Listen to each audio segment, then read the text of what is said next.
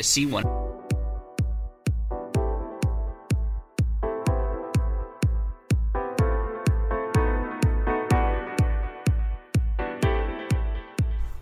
Welcome to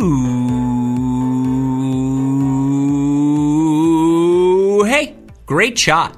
This is the Great Shot Podcast, a Cracked Racquets and Tennis Channel Podcast Network production. My name is Alex Gruskin.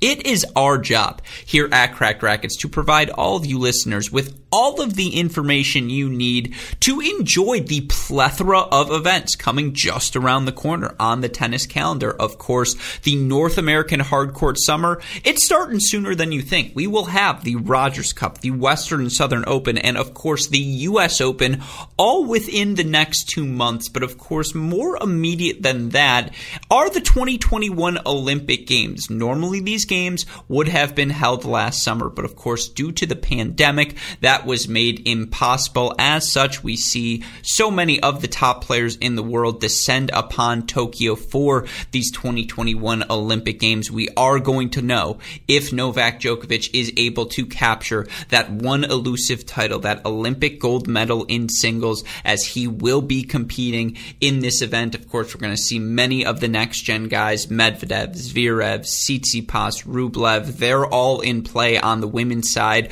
We'll not only have Ashley Barty, Aryna Sabalenka, Karolina Pliskova. I think you'll have all four of your Wimbledon semifinalists. But of course, we also have Naomi Osaka competing in these games as well. It's her home country of Japan. As such, she wants to be able to perform for her home country, despite the fact that there won't be any fans in attendance to see her play. But nevertheless, it's an exciting time to be a tennis fan, because anytime you get a once in 4 years sort of event, that is something to get excited about. And I wanted to talk about the Olympic Games, what they have meant historically to tennis, who are some of the past champions of these Olympic Games, what were they able to do following their title, and what lessons should we learn from those title runs. And of course, I could think of no better person to join me on today's podcast to talk all things Olympics and help preview this upcoming games than New York Times contributor, No Challenges Remaining podcast host, friend of the program, Ben Rothenberg.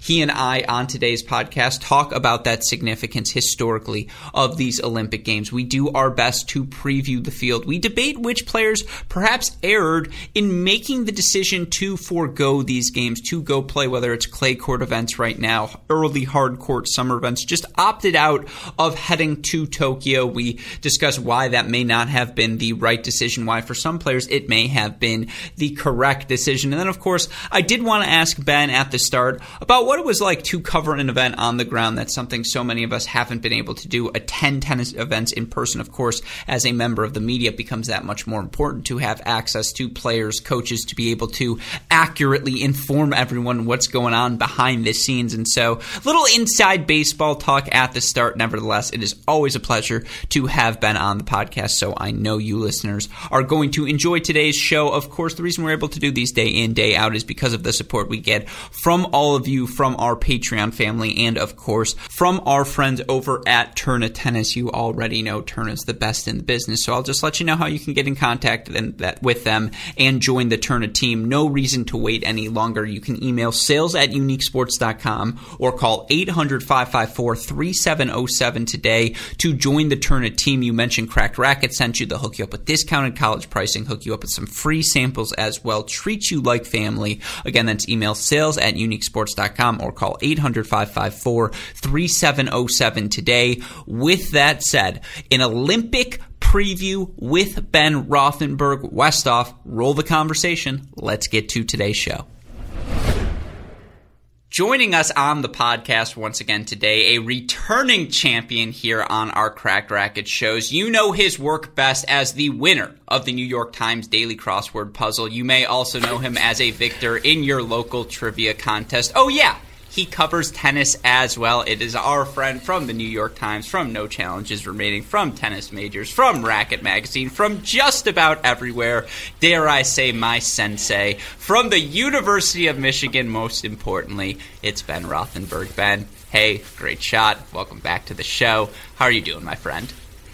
I'm good. Go Blue. That was quite an introduction. I actually haven't done the crossword in a few months. It's been taking some time off, resetting, letting the sort of chamber refill a bit on the app, so I have a bunch to do whenever I get in the mood again. I'll be able to blitz through some old, fresh to me content. But I know the skills are still there. I'm sort of like, who is anyone doing that right now? No, I feel like everybody who's taking time off now, like, skills are questionable. Yeah, honestly. It's because I don't think anybody's lockdowns are opening. People have things to do again. It's like, should I start my crossword puzzle or my day with a 15-minute crossword puzzle, or should I respond to the 45 work emails I have? Probably the latter. You know, it's not taking me 15 minutes most days. I am speedier than that, Gruskin. Come on now. Come on. Maybe you've just changed your coffee habits, so like those opening 6 minutes in the day that were always there are no longer there. If you catch my drift. Sure. Yeah. We'll go with that, but of course, it is always a pleasure to have you now. I say you're my sensei. In reality, you just happen to be born a few years before me. We're peers more than anything else. No, but the question I have to ask you, because I know you've played some tennis in your day, I've officially reached the point where after playing a 2 out of 3 set match, everything hurts the next day. Like, yeah. It's all downhill. Like, I'm 25. I'm not proud that it's happening at this age. I like to think it's because I pushed myself, like I'm still a prime 16, 17-year-old, but there's a lot of pain. Is that going to change anytime soon? No, it's only getting worse. I mean, it's not linear necessarily, and it's not going to be... how fast it gets worse is really up to you, and I think you're, pretty physically active guy. I think you'll be able to hold it off relatively. But you're also going to find yourself not wanting to push as hard as you did before because the consequences will be real. So, like, when I play tennis now, I'm not... And obviously my tennis play was never as good as yours. I'm not throwing myself around the court or, like, even trying to hit, like, serves, like, with anything on them at all. Like, I'm just kind of dinking the ball around and junking, and which I kind of always did. And I occasionally will try to rip some forehands still, of course. Mm-hmm. But the sort of in between that, it's like it's very, very controlled, minimal effort. And I don't know the last time I played a third set of anything. I mean, usually I play with Andrew Eccles, you may know from Twitter, who's a 10th person. Usually I just beat him in straights. So the third sets are not necessary. So you bring up a point that was really what I wanted to get to, and as always, you lead me to the segue. When does it become appropriate to request only ground stroke games? To be like, look, do we really need to serve? Aren't we just here to sweat?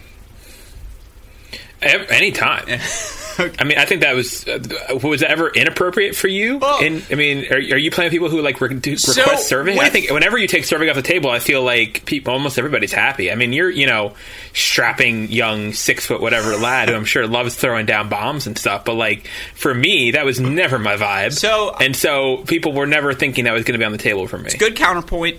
When it's someone I know, there's no formalities. We can get right to the ground stroke games. We don't need to play around. If it's someone you don't know, it's a first-time hit. And I actually do think these are things listeners wonder to themselves. When you're setting up in a club, what are the sorts of things you should be doing when you're hitting for fun? Always warm up 2 out of 3 ground stroke games. If you're in shape to 21, if you're not talking 11. About like ground strokes, yeah. So interesting. I don't do a lot of ground stroke stuff where you're keeping score. Oh, like I'll just have times. Score. Come on. I feel I respect that. I definitely respect that. But the last time I played tennis was with another. I'm going to keep name dropping with Louisa Thomas, another tennis writer, sure. And she's legit. By the way, yeah. She can rip the ball.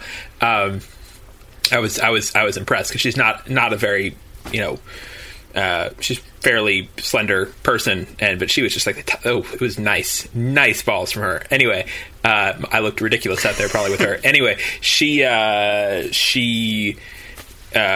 didn't do any scorekeeping. We just sort of rallied for like an hour roughly, and it was fine. Mm-hmm.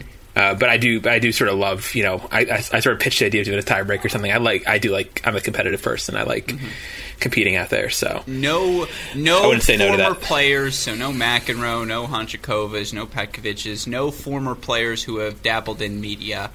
Former college players. So I suppose Nina Pantic counts. She probably wins, but of tennis media, the tennis intelligentsia, as I like to refer to them. If the U.S. Open's like, we're doing a draw, media members only, winner gets free meal passes for the second week. Who's winning that title? Depends on who's there. Everyone's there. There's a Belgian... Well, I also haven't seen people play. We're talking like all-time best, like Kurt Streeter, who's a New York Times columnist. He was a tour-ranked player. He was ranked in the... I want to say the 800s or so, and he played college. He played there. Philip de Wolf, who is a Belgian reporter, he made a French Open semifinal. as a qualifier, one of the shock semifinalists. So never seen him play, but I'm pretty sure he can probably still ball. The Brits play a lot. So they're good. The people I play with most, Ricky Diamond and David Avakian, very different players. Ricky's very athletic, and David's just like beautiful ball striker, beautiful one-hander. He like very, very clearly someone who like studied the Federer game and tried to emulate that with actual like decent success at kind of looking stroke-wise like Federer, if not the movement or anything. But there's some good players. It's, you know, most people, at least in my sort of job, who are daily writers, you know, when you're at a tournament, like we very rarely have time to play during tournaments. I actually don't spend a lot of time playing tennis. There are certain people who do. That's important to them to make time during their tournament times, like get up early and go play tennis. I'm not a morning person so much, so it's not something that I often do. I do it occasionally at the U.S. Open. Carl Bialik, who lives in New York, has courts at his apartment building, which are nice. So I've done that a few times. But there were some good players. All I'm saying, 2 hours of up and down the river each morning determines the order of questions for every press conference. I think that's a meritocracy. What is up and down the river? I don't even know what that means. That's tennis players right now listening to this podcast are shedding a tear. It's a go-to drill, like when you're in a clinic and it's like, let's figure who the best are, who the worst are, play up and down the river. It's like half court down the line up to 11, or half court cross court, play everyone on your court. Best records move up, worst records move down, etc. Okay. It's a good Sounds drill, nice. or at least Sounds nice. it is nice. And so, anyways, that would be how we would determine the press order. But speaking of that press order, enough on the opening tangent. Let's talk Ben Rothenberg. On the grounds at Wimbledon, you had the opportunity to go cover the event in person. First time on the grounds in a healthy amount of time. What was your experience like? Again, any takeaways beyond the normal experience? Were there perhaps a warm reception, just the fact no one's seen anyone in a while, and you know, I feel like just in general people are happy to see one another. What were your takeaways from the experience? Yeah, it's my first tournament since Australian Open 2020 that I was at, so just about 18 months being away. And it's sort of a weird one to come back to. I mean, like, Wimbledon is obviously such a big event. Like, it's not usually where I start my Europe trip. I usually start my Europe trip in Rome, honestly, and then go spend the 9 weeks in Europe, you know, doing Rome, French Open, week off usually, then like Halle or Queens, and then Roehampton qualies, and then Wimbledon. So going just to Wimbledon was a different feel already. Like, starting a trip at Wimbledon was something I hadn't done before. But I was really happy to be there. I got to say, like, I had pretty low expectations for it, honestly. Like, I was like, oh, wow, there's going to be some restrictions. It's going to suck. Like, we're not going to be able to do anything. It's going to just be like being at home, but over there, and it's going to be miserable. But actually, it was really, really nice just being around people who also cared about the event that was going on. That was so different. Like, I mean, you know, you live in a bungalow full of tennis people at this point. Like, you get to be around people who also care about it, members of the tribe in that way, who can speak the language of tennis, and who can, you know, who can get excited or care or get on the sort of pulse of an event. And that's something I didn't have at all when I was at home. You know, I'm at home with, you know, a dog who doesn't care that it's a third set tiebreak coming up, you know, who doesn't care about any of that. Like, and whoever else is around here too, like, doesn't care. I have group chats and stuff, but it's not the same as being actually in a room with people who are also sort of, you know, living and breathing the event and getting synced up with the heartbeat of the event. So that was the best part about it, just being around other people and feeling, and then also just feeling like I was sort of a functioning member of society again, you know, being in a place where I had to, you know, get dressed for work every day and shower every day and things like that were definitely slacking at times during the previous 18 months, you know, just like being back. It honestly felt more like, I said this a few times, it felt more like time travel than like regular travel. Like, it was going back to my old life, and that was pretty cool. There were obviously certain parts about it that were restricted, notably no access to player areas or where any of the coaches would be or anything like that, which I do think meaningfully makes the work tougher and makes the work output worse. And especially having no like in-person press conferences too. Looking forward to whenever the Zooms can end, or at least be, you know, at least have some in-person access, because there's a degree of humanity and spontaneity that's completely lost in the coverage when all you ever get with the players or the subjects is pre-designated Zoom times where you ask a question and you're immediately muted as soon as it finishes. It's very, very dehumanizing. And so I feel like the sort of work output that I was doing, and also I was rusty, but the work output I was doing probably wasn't by any means like the best of my of my career, or probably anybody. I don't think anybody's doing their best work right now, honestly, in this moment of tennis coverage. But speaking for the group, but yeah, this guy. Well, you. This guy's doing his best work. This is your best. This pod, probably not. Those opening 5 minutes, I'd take back 3 of them. But no, outside of that. Yeah. Okay. Well, I think I look forward to you doing even better than that. No, but my progression is linear. But go on. It was really nice being back. I'm looking forward to being at more tournaments. I got to say, after getting a taste of doing it in person again, it's going to be even tougher to get back to doing it remote. If I had to do especially another Slam remote, it might not be a totally linear progress where like everything's back to normal, especially with like Australia. God knows what that's going to be like. US Open, I believe I'm going to be there in person. Cincinnati, I think I'll be at in person. Washington, definitely I'll be at in person, although I don't know what the sort of setup for media is at those tournaments. It's still a little bit unclear at Washington, Cincinnati, last I heard.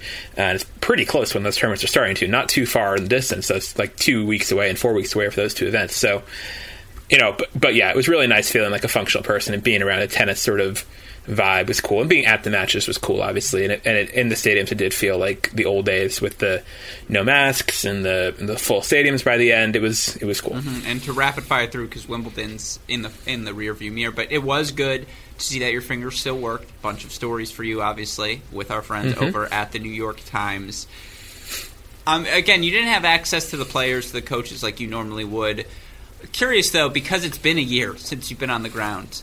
Do you feel younger at all? We talked about the generational shift happening on the in the game and in the results week in, week out. There are some new faces, right? There are a bunch of new second-week performers. Obviously, here at Wimbledon in particular, we haven't seen runs like this from a Berrettini. We hadn't seen, people like it's blanking out now. All of these round of 16 matches are a blur, but the point is there's Hubie Hurkacz, obviously Denis Shapovalov making their first semifinals, and just on the women's side as well, Sabalenka first semifinal, and just it feels like week in, week out, pick a name out of a hat. It feel that way on the grounds to you? No, I mean, honestly, I've had some continuity in terms of, because with the players, it was just Zooms. So I've been in Zooms with all those people before, and like the names weren't that crazy. I mean, like Berrettini, I had spoken to. The first time I spoke to Berrettini was after, what year would it have been? It was after he beat Sock in the first round of Wimbledon during Sock's real collapse year. Mm-hmm. I guess it was 2018. So I've known Berrettini. I've spoken to Berrettini for a while. Like I did a 1-on-1 with him, which was a highlight. I did 2 like good 1-on-1s for the Times during Wimbledon with him, and one with Pliskova, and so no, Berrettini I feel pretty familiar with. I know about him, and there are some players certainly who I haven't spent a ton of time with who are moving up the rankings. Like I've barely spent any time talking to or being in the same room with like Casper Ruud, who's suddenly like a top 15 player. And that's player. the sort of player I'm referring to. It's not as much like the top names and the week in, week out interactions in the press conference. It's more just it's a younger crowd. It's the Davidovich Fokinas have replaced the Feliciano Lopez's, if that makes sense. And as you mentioned, the Casper Ruuds are in, and like I'm trying to think who's a good number 30 player from like the 2012 era who's just always kind of hanging around. The point is that sort of player, Almagro was right. Like a Verdasco. Sure, exactly. They're gone now. Yeah. And it's a lot of young, like it's the Clara Burels of the world. And, it was interesting because there were certainly players, when I started doing Zooms for the first time in Palermo 2020 was the first tournament back from the hiatus, and I remember the first time I did one with a player I'd never spoken to before. It was different. It was because you talk to Irani or Kirste or whoever else was playing that first day. It's like, oh, we know each other. Like this is not that weird. Like we have a bit of a rapport here. And I remember talking to Fiona Farrow, who I had never spoken to before. I think she went on to win that tournament, and I was sort of like, oh, this is be different. Like it does feel meaningfully more awkward to meet somebody for the first time on Zoom. But then, now we're sort of over that. And now you lose a lot of the familiarity. Obviously, lots of players relax when they see people they know, and that still happens on Zoom.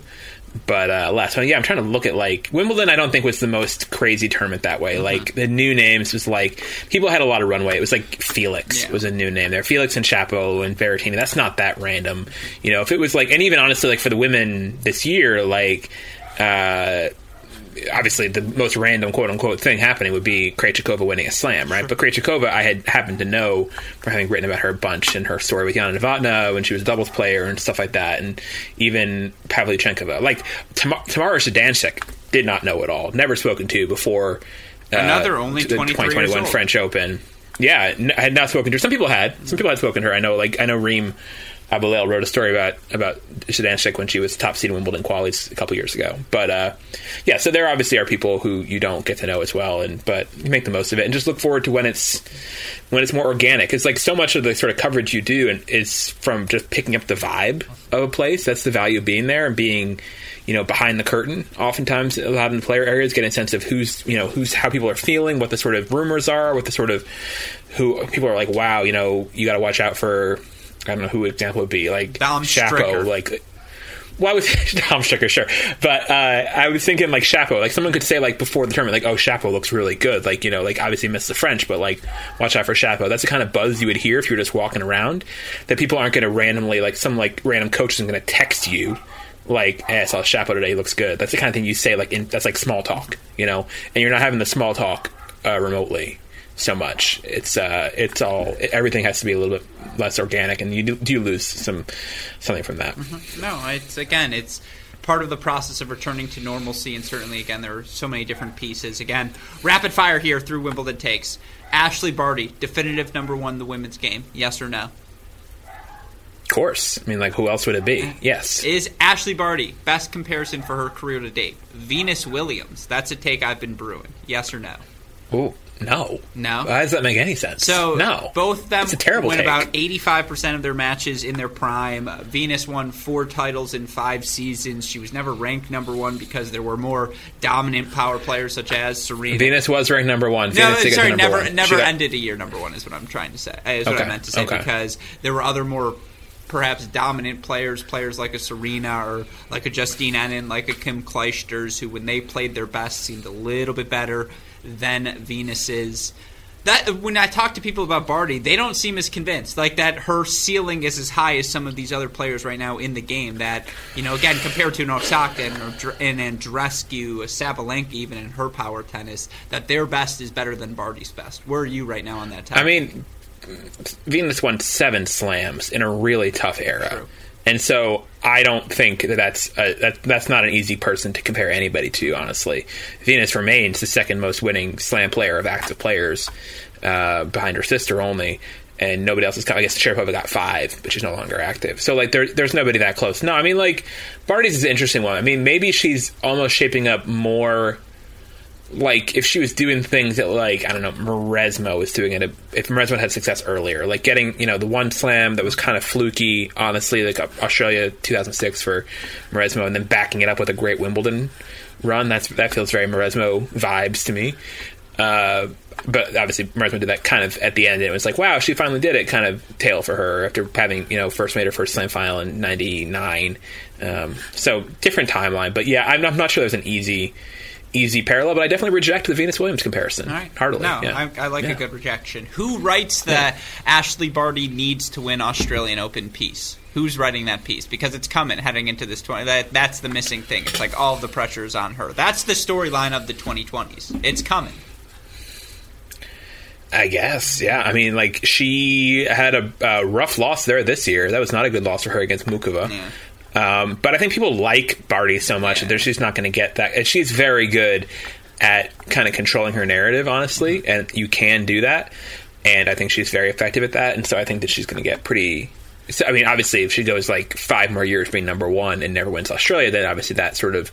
those whispers will grow louder about why she can't do it at home. But her results there have been solid enough. I mean, semifinal in 2020 as her first time there at number one, and then... quarters this year after having not played in a long time. I don't think her results have been really worrisome there yet. But yeah, that'll be something people look for sure. Yeah, and I think she's absolutely someone who's a plausible career slam candidate, because the real long shot would have been France, from what we thought about her as a player, and she got that one first. So definitely think if she stays healthy and everything, that she's got more Wimbledons in her future. Absolutely, it will be something. Or more Wimbledon contending, at least. Yeah. No, again, I feel like 5's an interesting number for her. If she gets to around there in terms of Grand Slam singles titles, that feels about right for Ashleigh Barty. That'll be a number for her to chase. But of course, being on the ground's one thing I'm sure you were talking with other journalists about, talking with the players and coaches you did have access to, is the Olympic Games. And of course, that is the big upcoming event here in the summer. And the withdrawals in the event, in particular in the men's field, have felt particularly staggering of late. Why did we start with the exhibition talk? Because the running joke is that maybe it's going to be me and Ben in the gold medal final. And honestly, I think that's a match people will enjoy watching because that'd be nice. Well, I think people would like to watch you get destroyed, and there's nothing I'd be happy more than. I'd like to see me win 5 rounds to get there. What would that look like? That's really the question if I'm in a gold medal match. You knock off Matt Rackett 13-12 in a 5th set breaker that he's upset that that's the format you guys are playing. But you look at the field, the players who have withdrawn will start on the women's side. 6 of the top 25 players will not compete. This comes from our friend Chris Otto over at Tennis Majors. Simona Halep out of the event. Bianca Andreescu out of the event. Sonia Kenin out of the event. Vika Azarenka out of the event. Serena Williams out of the event. You also have no Angelique Kerber and unfortunately no Coco Gauff as she tests positive for COVID in the past week. You also aren't going to have any Madison Keys, no Daria Kasatkina.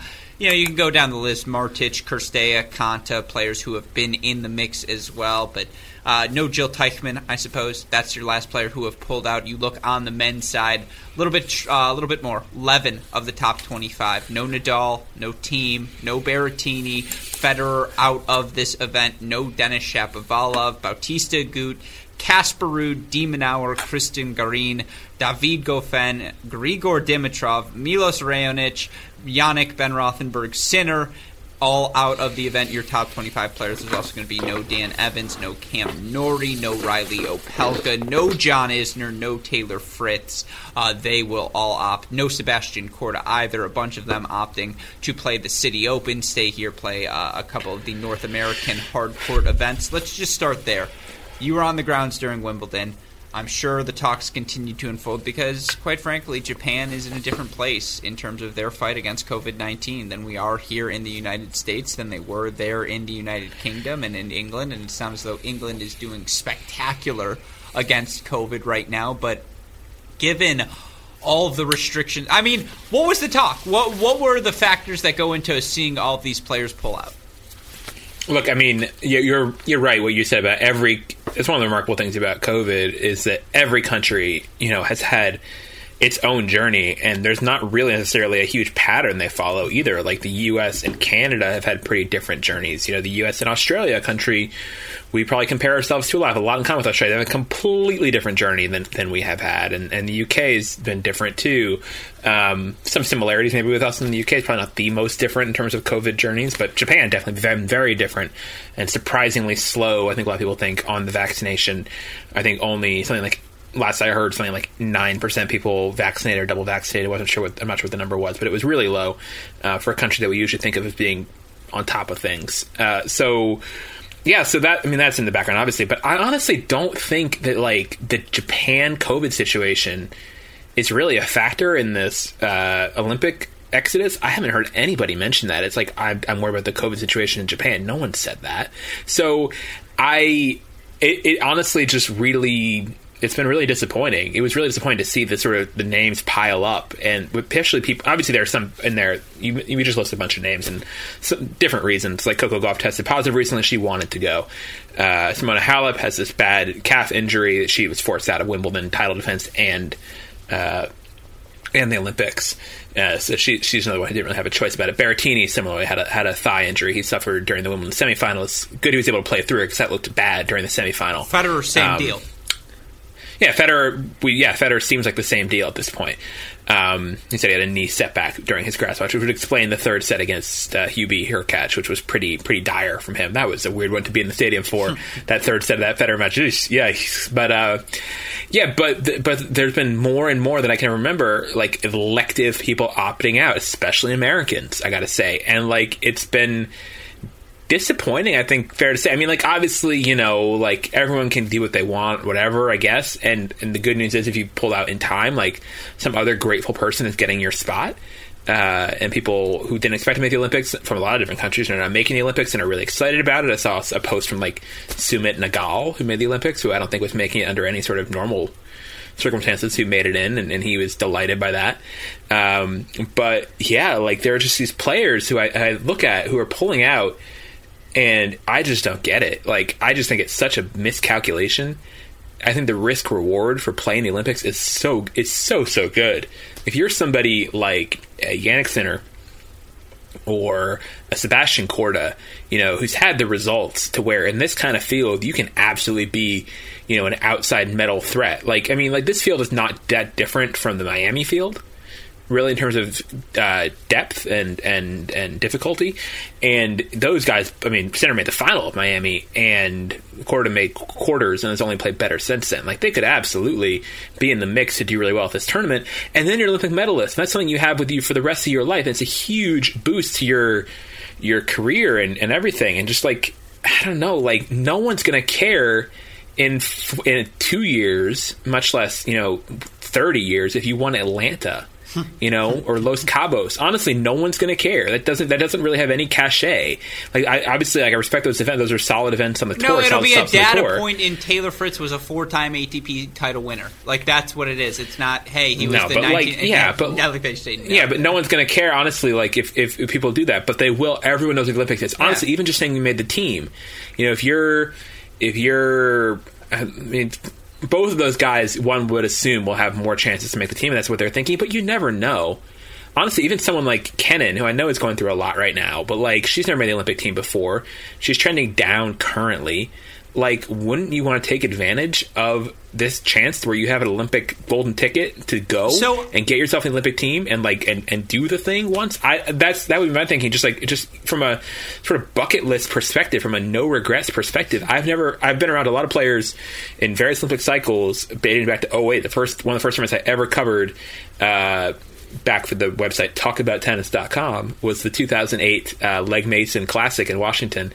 And that before the City Open, and that was before the City Open existed, and that was a tournament where Andy Roddick skipped Beijing to play Washington that year, and you could definitely sort of sense him regretting it as the week went on, and as James Blake went on a great run there, and just everyone was all talking about the Olympics, and there was a lot of Olympics buzz, and he ended up losing in the quarters of Washington that year to Troitsky, who no one had heard of at all at that point, and I just don't think it's something you'll ever regret going to play the Olympics. I just don't. Even if you bomb out of the U.S. Open, who cares? You'll get more U.S. Opens. And honestly, it wouldn't be because of that.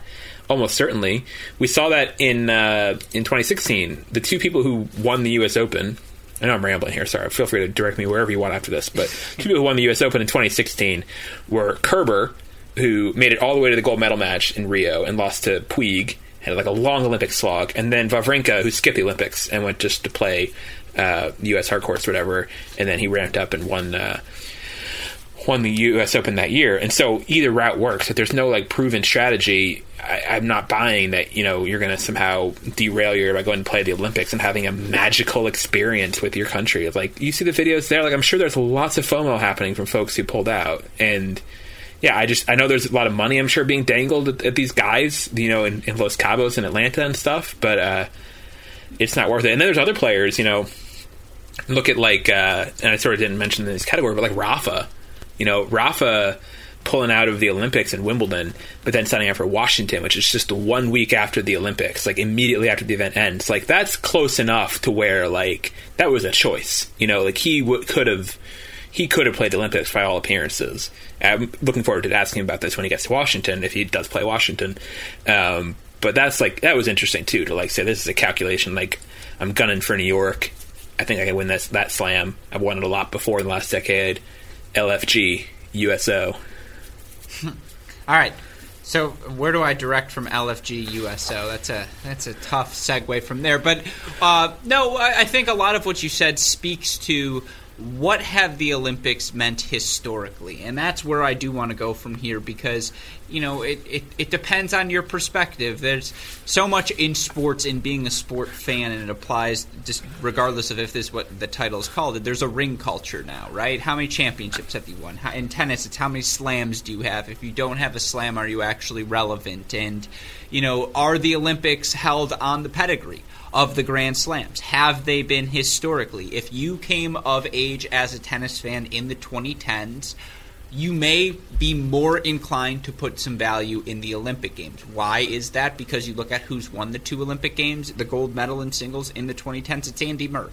And his winning of that 2012 gold medal can very much be considered the catapult that helped him get over the hump, win the U.S. Open in 2012, capture that first Grand Slam title. Of course, that 2012 Wimbledon gold medal came on the backs of one of the most emotional losses you're going to see in the 2012 Wimbledon men's singles final. And then, of course, 2016 comes around, and you have right off the bat Novak Djokovic playing close to his best tennis. And let's remember, 2016 Novak Djokovic had won the not the calendar Grand Slam, but was the holder of all 4 major titles after the 2016 Australian Open, and was about as close to his prime as you are going to find him, and was maybe one of 5 times in his career he lost while playing his best tennis against a resurgent Juan Martín del Potro. Djokovic leaves the courts in tears.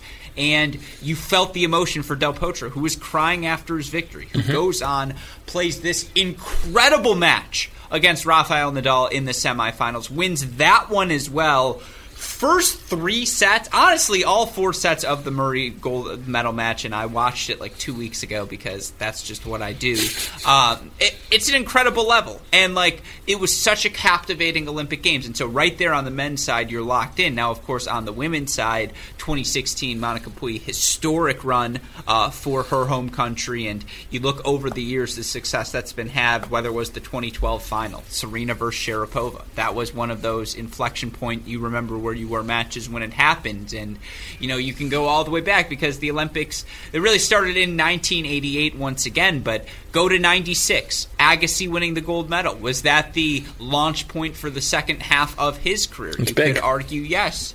Yeah, and like 92, Capriati, and 2000, Venus Williams, 04, Justine Henin. You look at so many of these players, what the Olympic gold medal served as, and it was a launch point for them entering the primes. It just doesn't, I guess, so to ask you, because you have covered some of these Olympic Games before, has that been the trip? It does feel like the Olympic Games can often serve as a launch point. I mean, it certainly can, but like it's a destination. It's not just like I think it's if that's all you do, like if that's, I mean, odds are at this point that's gonna be the highlight of Monica Puig's career, right? That's amazing for her that she got to be the first gold medalist in Puerto Rican history and is a national hero forever for Puerto Rico and the people there. Like that's huge. She has that for the rest of her life. And I just know from being at tournaments where Andrew Krasny is the announcer, and he's MC for a lot of big American tournaments, Indian Wells, Cincinnati, and notably, I remember, especially in Cincinnati, a lot of years because it comes right after the Olympics. He will, when he's doing his intros of the players and reading their accomplishments, the thing that he always saves for last, because gets the biggest reaction, is whatever they did at the Olympics. Honestly, even if it's just like John Isner, let's say, for example, or not even John Isner, John Isner's a good example. Like, if he says like Wimbledon semifinalist and member of the U.S. Olympic team. Member of the U.S. Olympic team gets a bigger reaction. Stevie Johnson, NCAA champion, but Olympic bronze medalist in 2016 in mixed doubles. Or gold medal. No, bronze medalist was Johnson in men's doubles. Yeah. Excuse me. Yeah, no, like Jack Sock. Like his biggest things have been his medals. I was trying to pick Isner because Isner's actually someone who didn't do amazing at the Olympics, but but he did play. He did get there. And like even still, people will get that. Like we're people, you and me. In this world, we're so deep into it. Well, Marty Fish, obviously, but I'm trying to use a more extreme example. Like John is their top 10 player, won Miami, Grand Slam semifinalist, wins over everybody probably at least once somewhere. But what people who are not fluent in this tennis language we're speaking can recognize is, oh wow, you were on the Olympic team. Like that gets the biggest reaction. Fish is, I know, he got a silver medal. But that's what I'm saying is like that was, and he became a part of the tennis ecosystem. Like he had recognition as an athlete in America, not just I think as a tennis player. Yeah, Mauri's a kind of weird example because it didn't really lead to anything directly, and actually for him, like it was really heartbreaking, that Olympics experience. He left with a very sour taste in his mouth from losing that match to Massoud from I think 2-1 up. Yeah. Like I think that was actually like kind of a rougher example of an Olympic hopefully he's at peace with it now. But that was, I mean, there's studies that show that silver medalists are like less happy than bronze medalists. And I think Marty Fish It's the best part of the photo op is that like there's this devastated silver medalist, and then the guy with the bronze or the woman with the bronze is just like electric and just you know. Again, so Marty is part of that phenomenon. But how about if Andy Murray hadn't solidified himself as the GOAT in terms of the Olympics and tennis, would Fernando Gonzo be number 2 for the men? Like bronze medal 2004, silver medal. Look, if you go to Chile, like I actually went to Chile in what year did I go to Chile? 2010. There are like I'm pretty sure I still saw like Masu or Gonzalez or something on a billboard because those were like one of the very, very few gold medals they got in doubles, and then Masu won singles too that Chile's ever won. Like you're again set for life, and so certain countries that will mean tons, and others it won't. Like, but like again, I just don't understand like the risk reward. Like I'm saying, it's so good. Like if you lose first round, no one's going to be like, oh, you flop, like you suck. Like obviously there's no prize money, no ranking points, but the reward of getting out of there with an Olympic medal, I think it's worth so much to people. And I really do second guess the advice people are giving their players, agents, and coaches, steering them away from Olympics. I don't sort of trust that guidance. I got to say, I sort of side-eye that pretty heavily.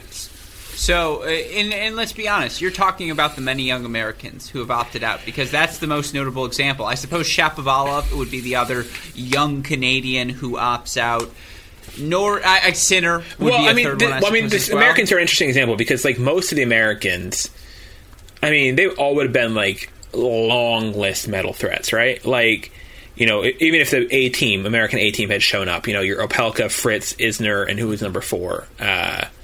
Tommy? Paul or Tiafoe, yeah. Okay, Paul or Tiafoe, like, and Tommy, and they're both, and Paul and Tiafoe both are going. Yeah, Sandgren's around there as well. Yeah, so, like, well, Sandgren's like 7 or 8, but, like, even if those guys had gone, that would have been a surprise for them to win. Not impossible for one of those guys to semi, but it would have been a bit of a surprise. But, like, yeah, like, Sinner, Shapo, Raonic, obviously Nadal, but Nadal already has one. Like, I just feel like, you know, it'd be such a nice crowning moment for, like, if a Raonic had gone to Tokyo and had medaled, it would have been something that it would be like something, honestly, you know, think of it this way, like, they're all going to die someday. Like, in your obituary, if you win an Olympic medal, that will be in the first paragraph of what you did as a tennis player.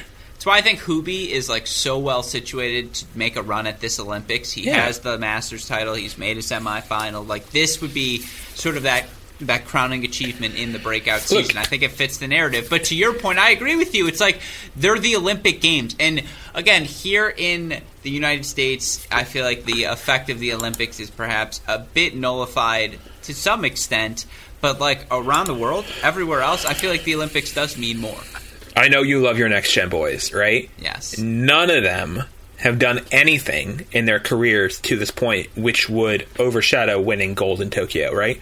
If it's Tsitsipas, if it's Zverev... You could argue Zverev's done one thing that might overshadow it. Sure. Medvedev, you know, like any of them, Shapo, you want to throw him in there too, obviously he's out, but like if they win Olympic gold, one of those 3, which they very plausibly could be one of those 3 if it's not Djokovic, that would be their crowning achievement to this point. That'll 100%. Be their calling card, and 100%. And they should be, and hopefully they're treating it as such. Like, it's still a big deal. It's way above a Masters event, and I think Sam Querrey specifically has said, like, I'd rather win Indian Wells than win the Olympics. At some point he did say that, but I don't think that most people feel that way, and certainly not the winners. I don't think the winners, once you actually get there, I think it's an easy thing. I think it's easy to sour grapes if you haven't won it too. He's also the exception because Indian Wells is like his home event. He is a California kid, so that would be the dream come true, perhaps, traveling there as a kid, whatever. But, no, I agree with you. The Olympics does mean something. Case in point, Novak Djokovic, who has the option to pursue history in a couple of routes here this season. He's already tied Federer Nadal with his 20th Grand Slam title. Yep. He is only missing one thing from his mantle, of course. It is that, I mean, you could suppose the doubles and gold, the gold medal in doubles as well, but he's missing that gold medal singles title. He made the semifinals back in 2012, ended up losing the match to, I want to say, Andy Murray yep. before getting knocked off in the bronze medal match as well. Again, 2016, the notable first round loss for him. to Juan Martín. I think 2008 he lost semifinals as well to Nadal. You're If right. it wasn't Yep. semis, it was quarters. I know they played deep, semis of that as well. So he's sniffed. He's been around there. He's never gotten over the winner's circle. Now, of course, there's two lines of thinking here. A, had he lost at either of the any of the first three Grand Slams this season, there's not a doubt he would be playing these Olympic Games. And it is the one thing that he's missing. And at age 34, he's as close to his prime as he's ever going to be. And certainly the fact that a Medvedev, a Zverev, a Tsitsipas, a Berrettini haven't won their first majors, he's going to be as definitive of a favorite entering these Olympics as he will ever be moving forward. So, of course, this is the perfect combination of opportunity and peaking Novak Djokovic entering these Olympic Games. And yet, he has the opportunity to do something that hasn't been done since the 60s, to be the first person since Rod Laver to win the calendar Grand Slam, all four slams in the same season, of course. That would be his 21st Grand Slam singles title of his career, passing Federer, passing Nadal. It would be a fantastic redemption story given what happened at the 2020 U.S. Open as well. And there is a line of thinking that he's putting that in jeopardy by playing these Olympic Games. Where does noted Djokovic... I was going to make a dig at you, but then I'm thinking, I'm pretty sure a couple of days ago you tweeted that you think Djokovic is the GOAT and it's not particularly close. So where does noted Novak Djokovic supporter Ben Rothenberg stand on this issue? Because that's the story of the men's side. Djokovic, exalter and hagiographer at this point. Yeah, no, I said Djokovic was the GOAT before the Wimbledon final, before he even got to 20. It was when I said that, and I still totally stand by that. I mean, just from a if you're doing the statistical GOAT, right? And I'm open to there being other conversations and other arguments towards GOAT that are not based on that first and foremost. Who is the best tennis player? A player of tennis, excuse me. That's a different conversation. So, I think Djokovic would have been crazy to pass this up because he's never won it before. Like you said, next time he's going to be 38. Who knows what he'll still be doing, if he'll still be playing at that point. And and it's going to be on clay also, which he's not going to love in 4 years at Roland Garros in the 2024 Olympics. So, or 3 years actually, only 3 years away. But so actually he'll only be 37. Okay, recalibrating a bit. But, in that case, the chance to go for a Golden Slam, which Steffi Graf won in '88, and is considered obviously a crowning achievement, still unique to her. And she was just destroying people in '88 all over the place. For him to have that chance, sure. And I don't think there's any reason to think that he is imperiling his U.S. Open by going to the Olympics. Where it becomes peril is purely from an emotional exhaustion standpoint, right? If you go, because you saw how much the Olympics meant to him in 2016, right? When he loses to Del Potro first round and weeping as he leaves the court. And you saw Del Potro trolling him on Instagram today. That was pretty funny. Where Del Potro posted a photo of himself on the plane to Tokyo, and Del Potro's like, well, you actually have a shot at this one because I'm not going, essentially, which was fantastic. Good to see Del Potro also hitting recently as well. Djokovic should go. It's plenty of time to recover too. This is a July tournament, what there's no reason why it should derail you for late August unless there's some sort of emotional exhaustion, and that will be the thing that will be the key for him in New York too, looking a little bit ahead to that, because I know that's kind of what you're going for, right? His calendar slam shot here. That was what happened with Serena. It was just the pressure and the emotional weight of it all finally wore her down, and you saw that so much in the loss to Vinci and how that match went.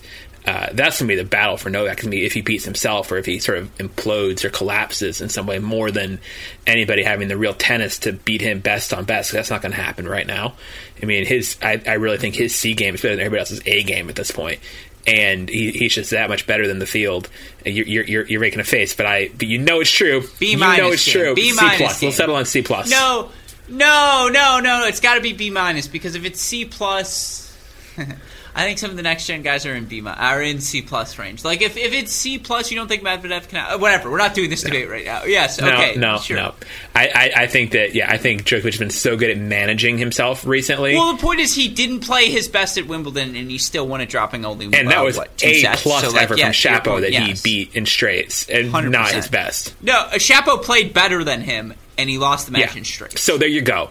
Yeah. Anyway, you're right. I think Novak is C+. I think Novak is really set to do to do big things, and just like passing it up again. They're talking about regrets, like especially if you win the U.S. Open, people will be like, "You didn't get that gold medal, dude. Like, what were you thinking?"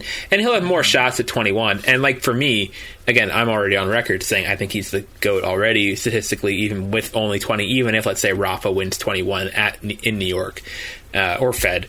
For that matter, like if one of them pulls ahead, like doesn't make Novak less dominant. I think the margins. Definitely feel this way for Serena and Margaret Court. If you even want to consider her record real, which I don't, but like the difference between 23 and 24, or between 20 and 21, is so marginal. Like you have 5% more slams than somebody. Like I just don't think that's that big a deal. Like I think the difference between someone who won 1 slam and won 2 slams, that's big. The difference between winning 2 slams and 3 slams, that's pretty big. The difference between winning 20 slams and 21 slams, like in the end, you're not going to really pay attention to how many are in your cabinet unless there's some really OCD census happening all the time. So I just think that, I think he's doing the right thing by playing. I was relieved to see him play. I was annoyed when he said he was only 50-50 after winning Wimbledon, and I'm glad that he landed on the head side or whatever he called on his Serbian coin to get rolling to Tokyo. No, I mean, you're absolutely right. And, the difference, Steffi Graf, to go back to her crowning achievement, again, 1988, she becomes the only player to win all 4 slams and the Olympic medal in the same year. She was 19 years old. Djokovic is 34. Like, the difference between some of these young players not playing, say a Shapovalov, say a Casper Ruud, who will represent Norway someday at the Olympics, is that they will have other opportunities. They do only have to wait 3 years to get there. Meanwhile, just making up for lost time, making up for repetitions. I'm not saying I agree with the argument as you now shake your head at me. I'm saying that I can understand the logic behind the argument of go play events, rack up points, go rack up prize money, Casper. I mean, Casper's an interesting one because like he's not a great hardcore player, so he's not like he's somebody who is well served ranking wise by going to play Bostad and whatever else is going to vulture over this next month to get himself close to the top 10. Really away from the spotlight because I don't know if you saw, we did a feature on NCR where figuring out if Courtney could pick Casper Ruud out of a lineup. Did you see this? This was actually phenomenal content. I have not. Could she do it? I don't want to give away, but it was not automatic for her to put it that way. She had to work at it. Okay. So I think I could. I'm pretty sure you could do it. Yes, I mean I could do it too. But just saying, like he's not made an impact, and she calls herself jokingly ATP outsider, right? But Casper has done very little on a big stage in the sport, honestly, right? But doing well at the Olympics, and being a great, being one of the better, already the best tennis player in Norwegian history, right? Like going to, at least in modern times, you want to talk about like Mallory Bjerstedt or whatever back in the 10s. Like, I don't know if she represented Norway. Shout out Mallory Bjerstedt. Absolutely. Nothing but love for her on this podcast, as I hope people are aware. We're a Bjerstedt podcast, as you know. She did represent the U.S. for a while, but anyway, I don't want to go too deep into her. With Casper, but why? Why? Because you don't know if you're going to, honestly, not to be pessimistic, like, you're going to blow out your knee and just be, like, screwed, and you won't get to play Paris in 2024, if that's what you're talking about. Like, you don't having the chance and passing it up is just a move, especially when you've never done it before, when you're a first timer, talking to you, Ruud, Sinner, Korda, Opelka, Fritz, all those guys. Yeah, of course. Like, and shout out to them for listening, obviously. But you're gonna. It's not something you're gonna look back on and be like, that was something I feel great about. There will have been logic that will have convinced you at the time, and there will have been short-term rewards for it. Like, one of you might win a Los Cabos title, and that'll be nice, I guess. But, like, honestly, like, who cares? Compared to the Olympics. Like, it's the Olympics. It just seems fun. I've been to one Olympics in my life. I went to Sochi, and just like you get caught up in like in the buzz of it, even if you're. No, it's there. Probably really cool to be 23 and be in the Olympic Village, even with cardboard beds. Like, I bet that's I hear those really are sturdier than you'd think. Yeah, and guess what? They're athletes. They don't need the bed. They're going to be okay. Be fine. Yeah, exactly. And so the point being, I'm playing the devil's advocate just to offer the other side of the explanation. You kind of named it there. He's also got an inside shot at the top 10 if you're Casper. Yeah. And like all of these guys going to play the City Open and just preparing for these summer hardcore events where there's money in play, where there's points in play. to some of these young players, that is still a value. And you're making a face to say you No, I completely understand. I'm saying Casper, like, yeah. I'm looking, let me pull up the schedule here. Casper, I'm not sure what his schedule is exactly, but he's playing another clay court event. I'm sure he is, but I'm not sure if he's playing Umag or Gstaad. But I was going to say, like, he's, without looking at the draws to actually confirm, like, he's going to get appearance money from Umag or Gstaad, and then Kitzbühel if he wants to play that too.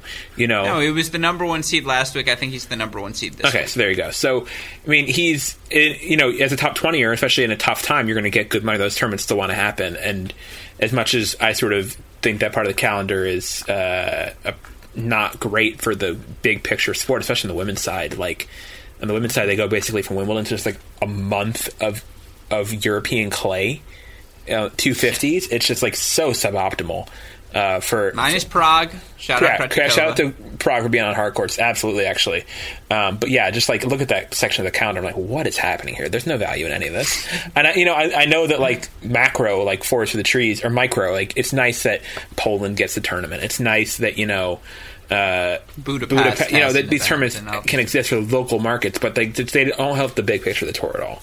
Anyway, so that's sort of a sidebar onto stuff. So Casper, I get for him, but like still, and he is actually close to a tangible goal, and hopefully he's thinking as mechanically like I can get top 10. Like hopefully there's like a real sort of cynical ambition there that he's done the math, or someone's done the math and be like, you have a real shot at sort of sneaking into the top 10 if you peak at this moment where the castle's unguarded. You can do it, and maybe then Courtney will recognize you. But until then, like, but for a lot of players generally, they don't have that, and there's no reason why someone else should be chipping in or stepping back.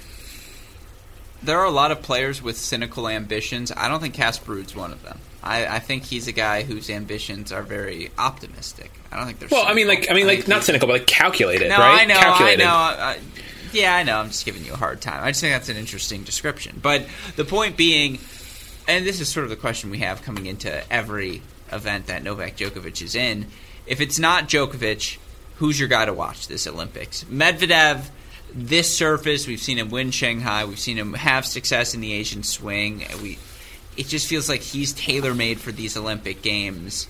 I feel like it's going to be a Russian. I could see it being Rublev.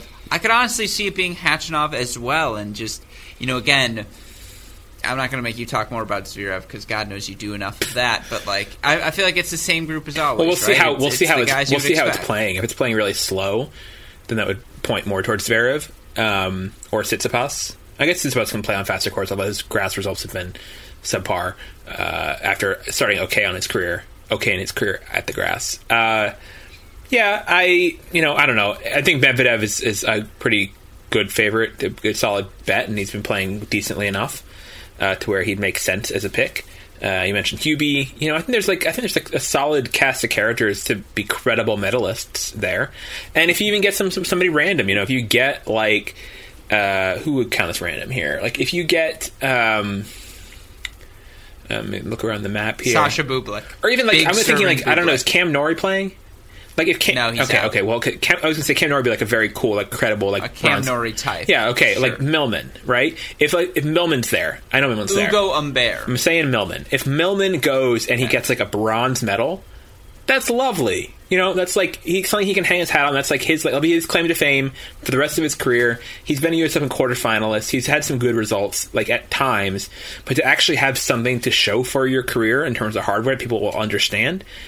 That's again what the Olympics kind of is about for a tennis context. I think it's like tennis is included in this wonderful world spectacle where we give out these prizes that mean a lot to the whole world and translate and are valuable currency out in the world. Have a shot at one, and you win 4 matches, and you have 5 matches, I guess, to win a medal in the Olympics. If you win 5, you definitely get 1 to 6 for gold. Maybe doing my math wrong, but but it's so for someone like a Millman, for someone like a Tiafoe, like a I'm trying to think of other sort of players in that range here, like Sonego. Or a Kecmanovic. Yeah, well, that's a little bit deeper cut, but like those guys, they could do something. It would be nice. It would be great for them. It would really transform their legacies in the sport, and I just wouldn't pass it up if I was a player. Hell no. No, I think you've made that clear, if nothing else. But From a tennis perspective, it's all of the guys you would expect, right? And it really is tough to say till we know the conditions, till we know exactly what the draw is going to look like. But yeah, there are your usual group of contenders outside of Novak Djokovic. That being said, quick prediction, men's side. Djokovic winning that elusive gold medal? Yeah. I mean, like, of course. Yeah. Like, I mean, like, a peak Medvedev can beat him, too. Peak Medvedev is somebody who, like, maybe does challenge a little bit of my solar AC game kind of thing. But he's kind of alone there, I feel like, right now. And just, like, because he's also good mentally when he wants to be. Although that Australian Open final was such a dud in the end. So maybe I'm a little bit burnt on that. But yeah, like, you just saw it with Tsitsipas in the French Open. Like, Djokovic is so good at giving the guy a lot of rope, but still, you know, being in control of the match, even if it looks like it's slipping away from him. So... Mm-hmm. No, that Zverev match in Australia as well. He's down breaks in sets 3 and 4. He ends up winning it in 4 sets. Yeah, I think it's Djokovic's to lose. I do still think ton of fun storylines. And again, silver medal, bronze medal. If Zverev could win a bronze medal match, maybe that does do something for his confidence. Just getting over that finish line with a prize on the line, or just any of these young players. Maybe you're the guy who beats Djokovic. I really do.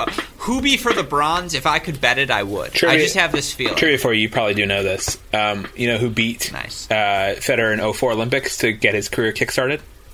Federer at the 04 Olympics. It wasn't Andy Murray. It was Novak Djokovic, I'm going to say. No.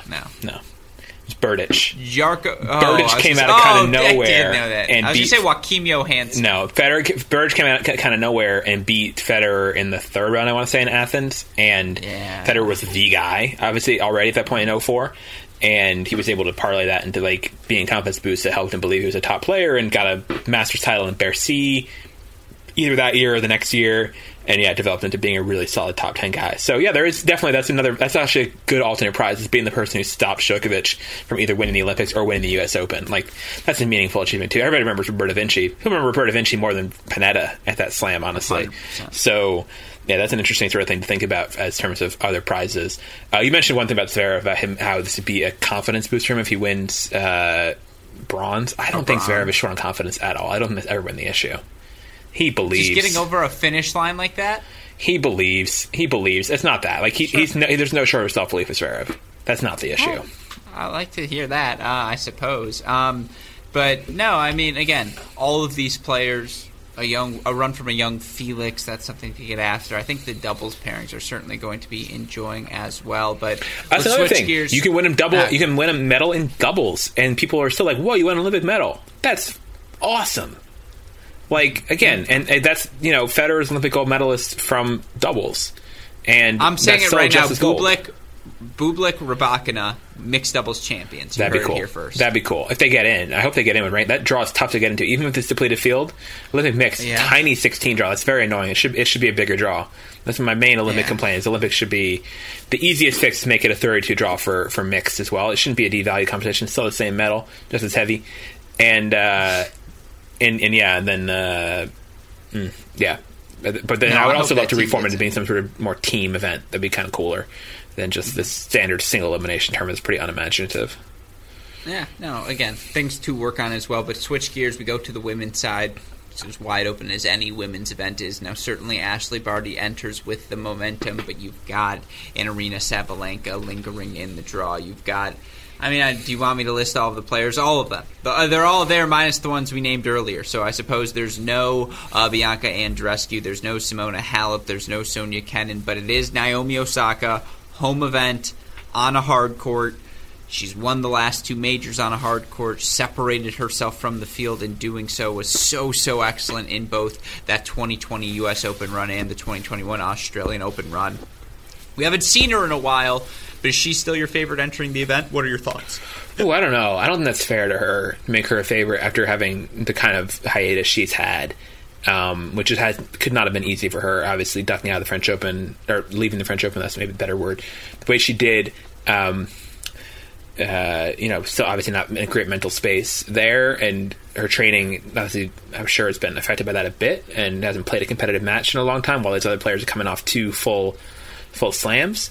Of match toughness, and there's going to be a ton of pressure on her, both with obviously all the pressure that was going to be there already with the Tokyo Olympics and being the face of those sorts of games, and also all the additional microscope she's under from the sort of the statement she's made and her media profile and getting ridiculous commentators on her life now. Your Megyn Kelly's, your Piers Morgans, who are just weighing in on her every move now. That's not going to be easy. And so I think if she does do anything, gets a medal, that'd be an unbelievable achievement. Even if this is a good surface for her and a good conditions for her, and she has played well in Japan in her career. But I don't know. I don't know what to think. I mean, I think Barty's still a fair favorite. Barty's a good hardcore player. Is the informed player. Won Wimbledon fairly comfortably. Pliskova is playing well too. Has won Tokyo in the past.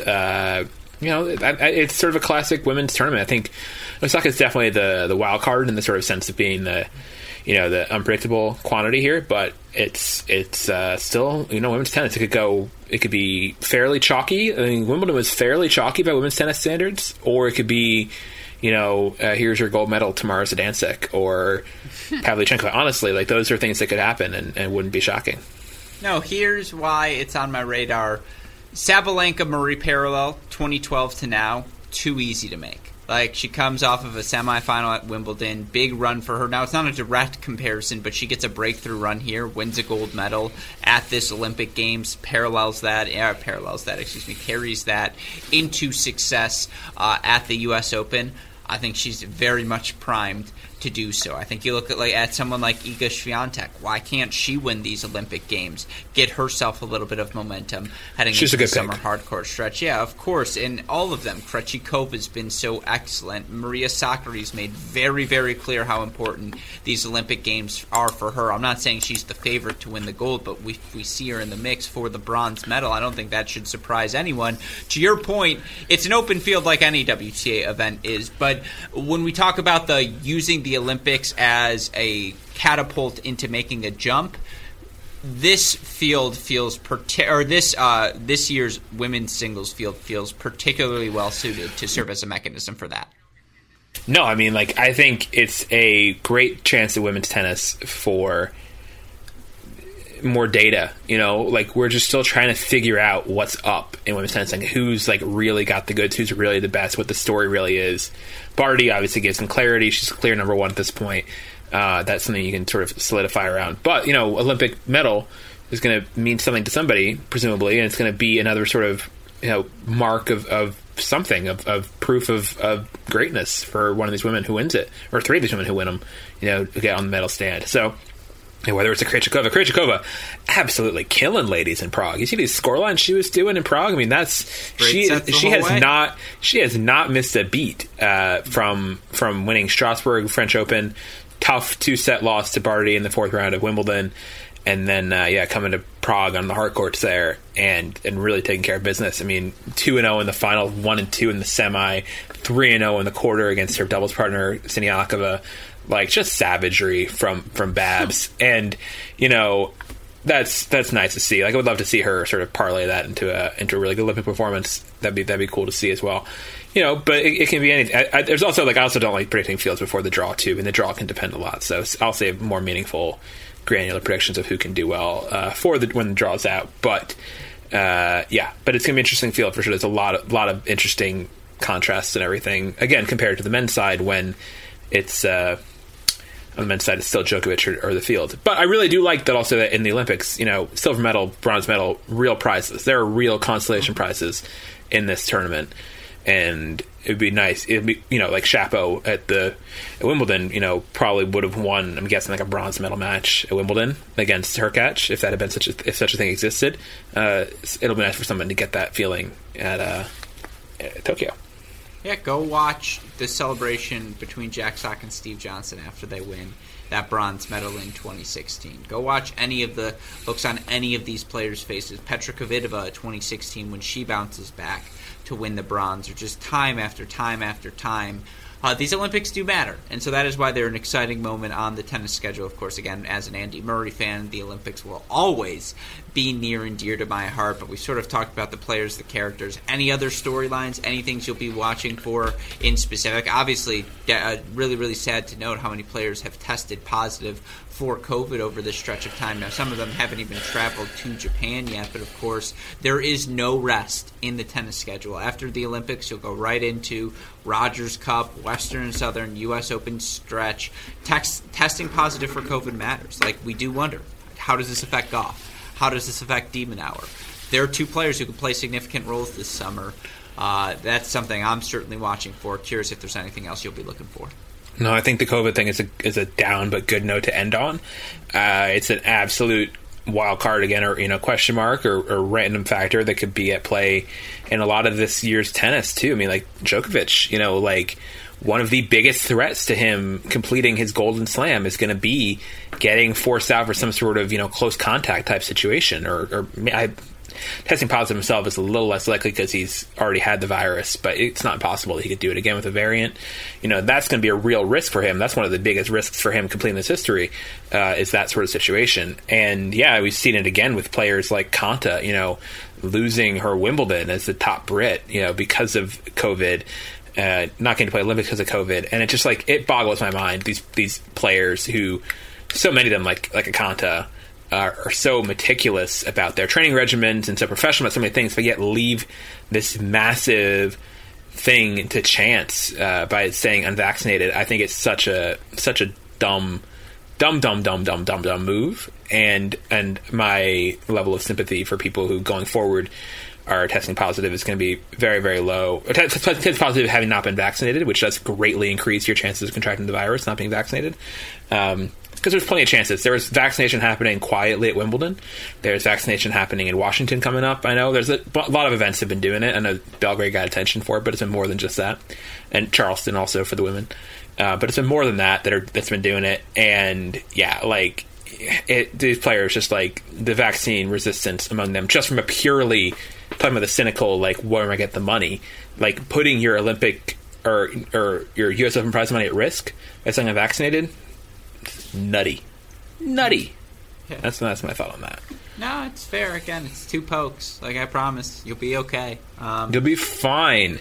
The radioactive glow, it looks really good when you have to go to the bathroom at night and you're like, do I need to turn on a light? Oh, I can sneak around because I'm glowing. That's great. Mm-hmm. And you know how easy it is to avoid traffic when you have wings, Ben? It makes life so much easier when you can just fly around. And yeah, that's the perks of the Moderna, boy. That's what I can do nowadays. So shout out to exactly. Moderna. I have the Moderna too. I had decently unpleasant side effects from the second dose. In terms of having fever or chills and shivering a bunch, which was actually kind of cool because I was oh wow, it's working. I don't feel good. I can feel it. And so that was all good. And the players all have time and opportunity to do it. And yeah, sympathy very much waning to non-existent at this point for athletes who don't do it and who also put other people at risk by continuing to be morons about it and just being bad members of society. I agree. It's not hard to do. Again, they're scientists for a reason. Trust them. It also is nuts to me that Indian Wells coming up is having rules you have to be vaccinated to be on site as a fan or a staffer or media or whatever not for the players. Yeah. Come on. Again, this again just goes back to the sort of bad COVID citizenship type rant that we were having a lot in 2020 about tennis players. It's continuing. Amen. Again, well, with that in mind, that's exactly the note we wanted to end on. But hopefully we will get the chance to hang out a little bit this summer. I'm hoping to go to the City Open, hoping to get to hang out with the mayor of all things nightlife in D.C., Ben Rothenberg, figure out what's looking out down there. But, of course, catch some tennis as well. I will absolutely be at the Western and Southern Open, so I will see you there. And then, again, do I ever get a slam press credential to a Grand Slam? The world, it's like a center of the Tootsie Pop. How many licks? World may never know. It's an elusive number, but of course I know if I do not, I will be treated to exceptional coverage from my friend Ben Rothenberg. And there are many outlets in which your work appears. Where can we expect your work most recently coming up, or most soonest, I suppose? Yeah, working on one story I've been working on for a while. Looking forward to that coming out eventually. Is that a tease? And that's a tease, I guess, if you want to call it that. Maybe not the appropriate term, but yeah, still working on that, and that's Still not. It may not be the appropriate term. Good point. What's that? Look, it may not be the appropriate term. No, probably for not. this story. But that's still something I have unfinished business on. I'm looking forward to finishing finally. And yeah, and otherwise, same old. NCR. Hopefully this week will happen. I've had a guest, trying to track down a guest to get the time done. We'd love to have you on again, Grusky. Certainly, if you're in Washington, we can do it. And yeah, I'm looking forward to seeing you again in person. We've met in person briefly. For how much time we spent online together. We were in Cincinnati the one time in 2019 or 18? 19. I definitely was like, hey, Ben, I'm Alex Gruskin. You're like, yeah, I know who you are now. And I was like, yeah, but you don't really know who I am yet. I recognized your voice right away from those round tables. I was like, oh my God, I know that voice. Now so I'm going to sneak up behind you, like arm over the neck, like, the grab and the hug, and then, hug and, I don't know. Is that I was waiting for you to segue into a Manscaped ad there, but no. Thank you for that experience. Oh, that's funny. You had me distracted. I'll throw it in post. All right. But no, that's very, very funny. Yeah, I'm excited to be back on scene. I'm excited to just be in front of these players. Like, press conferences for you at Wimbledon, still Zoom though, right? Yeah, still Zoom. And I don't know what it's going to be in. I don't know what it's going to be in DC or Cincinnati or New York, honestly. They're still not totally nailing it down or not clarifying that. I feel like if, U.S. Open, like, it's going to be no bubble, full attendance, like, no bubble for the players at all. Like, come on, like, let's have the press conferences be normal. Like, let's the people just do it. in. Yeah, let the people. I mean, you're right, because like it's kind of farcical to do it on Zoom from opposite sides of the wall when the players are there. And if you want to have us be masks in the room, we can do that. But like, yeah, I miss the human element of that part a lot. That was theoretically what the value on-site media provides is the being there. That's what people can't do. Like, you can all, especially in this day and age, every single court is streamed and available on demand often. Like, everyone can watch some matches now. That part has been democratized and spread out. Which didn't used to be the case back, even when I first started. Mm-hmm. One of the first things I ever did to get Corey's attention was I live tweeted a match between Ivanovic Azarenka first round. Good match. And yeah, just like having, that was back in the day. What sports writers did was like, you guys couldn't watch this sporting event, so here's what it looked like and sounded like, and here's the break, what happened on a break point or whatever. Like, it was that basic. Mm-hmm. Back when I was even in high school, like Miami, even which is a big tournament, one of the biggest tournaments in the U.S., like, wouldn't kick on TV coverage until like maybe the quarterfinals, mm-hmm. Or at least maybe a weekend match or something. But like, you didn't get to see stuff, and now you get to see everything. I think people take that for granted. So it's pretty cool. Yeah, Ivanovic Azarenka. In other words, and then also the same tournament, I believe, was Sharapova Kuznetsova. Also was the first round match there. And to be clear, we got to this rant by me asking where can we find your work most recently, and of course, he's referring to. I guess you got to go back to the 2010 archives to find live. Yeah, tweets. 2010 Daily Forehand. I think it's available on Internet, a Wayback Machine, and yeah, it's still there. I'm sure I did some decent work. I think 2010, I did an interview with Akul Amamuradova there. Ooh. Pretty sure. Mm-hmm. And I am pretty sure I also, when the men's, because back then Cincinnati was women's week and then men's week. It was back-to-back weeks, which also used to be where Rome used to work, for those of you old enough to remember. And I did an interview with Timo de Bakker, I remember, on the men's side that week. Timo de Bakker. Mm-hmm. And not much became of him. Shout out to Tiama. No, the Brazilian. One of the... no, Danish? Where is he from? No, not Danish. 2 strikes. Not from Netherlands? There you go, Netherlands, third. There you go. You got it on your third try. Danish? I didn't mean Danish. You said Brazilian, and then you said Danish. I meant from Netherlands the whole time. Brazilian was okay. Just an incorrect guess, but I meant the Netherlands, not Danish. All right. Anyways... Point being, leave all of that in. What do they call someone from Netherlands? Dutch. I was like, that's Dutch what I meant. That was the D I was looking for. I was like, not Danish, Dutch. Again, that's why you're the trivia champ. I am not. We have come full circle here. Leave all of that in. Oh, you have a final parting thought for us? Well, I was just going to say, that's the D I was looking for. It's also great Manscaped ad lingo. And you can That's see where it was. You can see it now with our friends at Manscaped, manscaped.com. The promo code is New Balls Please. Shout out to the New Balls Please. Anyways, with all that said, Ben Rothenberg, you can find him on Twitter. You can mistake him for Ben Roethlisberger. You can find his work, of course, on the New York Times Crossword Puzzle Leaderboard and a trivia outlet near you. Ben, thank you as always for taking the time. Be safe, be healthy. Take it easy, my friend. Thanks, Alex. Hope all of you enjoyed my conversation with Ben Rothenberg. A huge thank you to him, as always, for taking the time to chat. I hope you listeners can tell he has been far too kind to this podcast, and so we always enjoy having him on the show. It's a very fun dynamic, and so he knows he's always invited back, and I'm sure if you're listening to this podcast, you've read his work, you listen to No Challenges Remaining, you read his pieces, New York Times, Racket Magazine, wherever they may be, and yes, he has some very interesting developments in the future, so be on the lookout for all of them, of course. If you've missed any of our other conversations, we've had a lot of good ones of late. Here on this show, we've been joined by David Kane, Jeff Sackman, Gary Nathan, David Gertler. Hopefully all of you have enjoyed those shows and feel adequately prepared for the oncoming onslaught of professional tennis events. Of course, if you've missed out on any of the content, you can find it all on the website, crackrackets.com. You need the more immediate updates, Twitter, Instagram, Facebook, YouTube. We are at Cracked Rackets. You want to message me directly, I am at Great Shot Pod. A shout out as always to our super producers Max Fleeter and Daniel Westoff for the of an editing job they do day in, day out. A shout out as well to our friends over at Turn of Tennis. Remember, contact sales at uniquesports.com or call 800-554-3707. With all that said, for our fantastic guest, Ben Rothenberg, our super producers, Fleeger and Westoff, our friends at Turn of Tennis, and from all of us here at both Cracked Rackets and the Tennis Channel Podcast Network, I'm your host, Alex Gruskin. You know what we say. Hey, great shot, and we will see you all tomorrow. Thanks, everyone.